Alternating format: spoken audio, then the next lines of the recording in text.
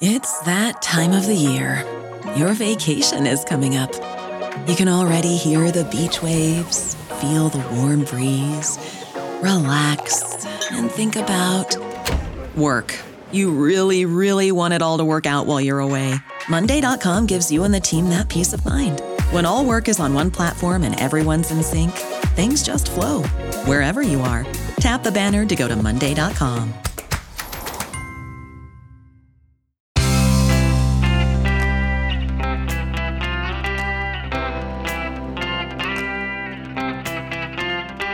Changing your life one story at a time. This is the Chicken Soup for the Soul podcast with Editor-in-Chief Amy Newmark. Hey, it's Amy Newmark with your Chicken Soup for the Soul. And today I'm going to share a couple of stories from our newest book, Chicken Soup for the Soul, Your 10 Keys to Happiness. This book is the synthesis of what I've learned in 14 years as Editor-in-Chief of Chicken Soup for the Soul, reading tens of thousands of stories from people who bare their souls and talk about what works and what doesn't work in their lives. I'm excited to share with you some great examples of what does work in this new collection. And today I'm going to talk about the importance of making me time for yourself. Now, me time is different for everyone. For some people, it means an hour a day for exercising. For others, it means reading or taking a class or meditating. For some people, it means seeing a friend. And for others, it means seeing nobody. And that's what we're going to talk about today. When me time really means alone time, alone on purpose time. And that's what Brenda Beatty realized that she needed. After 20 years of marriage and 2 kids, she found herself a single mother. She had no family to help her where she lived. So she did what mothers do, and she worked herself way too hard trying to take care of everyone and everything. She says that sometimes she was working more than 60 hours a week. She had as many as 3 jobs at a time.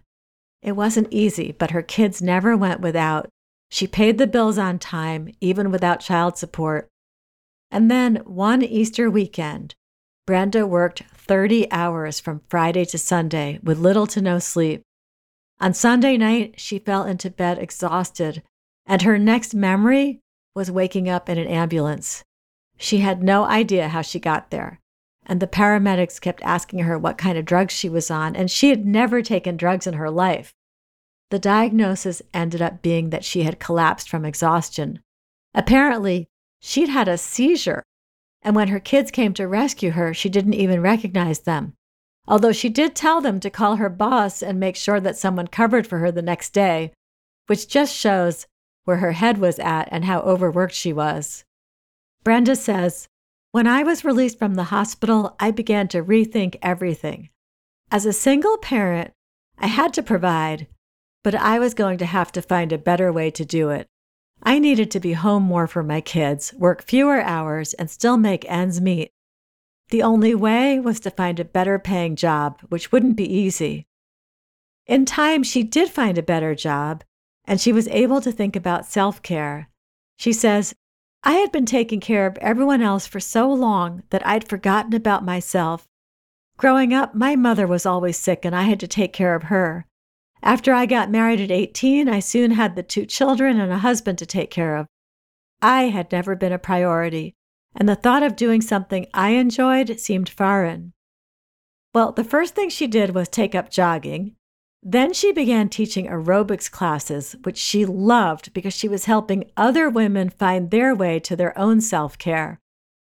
Brenda says, however, that her favorite thing to do was to go out to dinner with Kay. Every 2 weeks, she and Kay would go out to dinner. She says, my children were old enough to stay home alone for a couple of hours, and I always made sure they had their favorite dinner to eat while I was gone. Kay and I just relaxed, forgot our troubles, and enjoyed the time out. We never went any place expensive. My daughter always asked why she never got to meet Kay. I just told her someday. Brenda's children eventually grew up and moved on with their lives. And then one day, her daughter asked her about Kay. Who was she? And Brenda finally explained. Kay was her middle name. And those nights Brenda went out, she was alone, a time to just treat herself. Brenda says her daughter was shocked to learn that Kay wasn't a real person. But Brenda says that's not really true. Kay was a real person. She was the part of Brenda who needed to feel special once in a while. Brenda concludes her story by saying, "It's easy to get lost as a mother because we love our kids dearly. Sometimes we just need to find ourselves. Kay is still one of my favorite dinner companions." Sometimes you need to carve out some me time and some we time.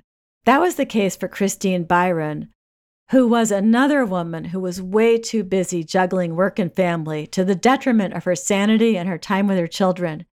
Christine had started selling Tupperware to supplement her husband's paycheck. She still expected to have plenty of time to spend with her growing family. The problem was that Christine was really good at selling Tupperware, and soon her calendar was completely filled. She became a manager, not only selling herself, but also training other salespeople. She ended up training 50 other women. But she was missing events with her children. She had no time for herself, and things were out of control.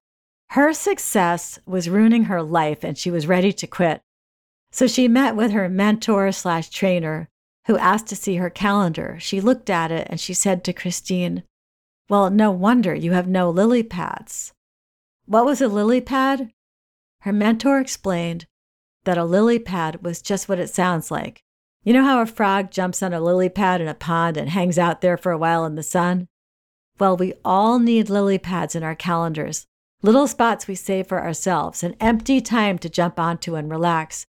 Christine's mentor told her to deliberately block out those lily pads on her calendar. They would be empty times that she would not be allowed to fill with work appointments.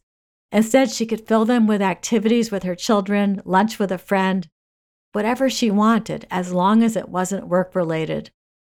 Christine literally wrote Lily P on her calendar from then on, making those lily pad appointments a regular feature.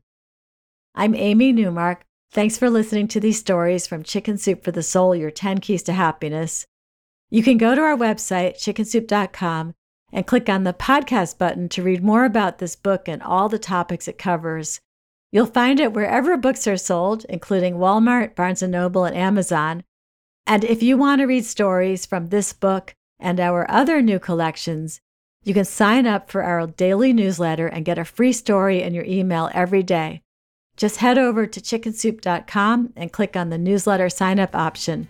You can also follow me on Twitter, where my handle is @AmyNewmark, and you'll see links to our free stories and to this podcast. Please come back for our next episode to hear a couple more stories from Chicken Soup for the Soul, Your 10 Keys to Happiness. This time about why stepping outside your comfort zone is so important and such a great contributor to your well-being.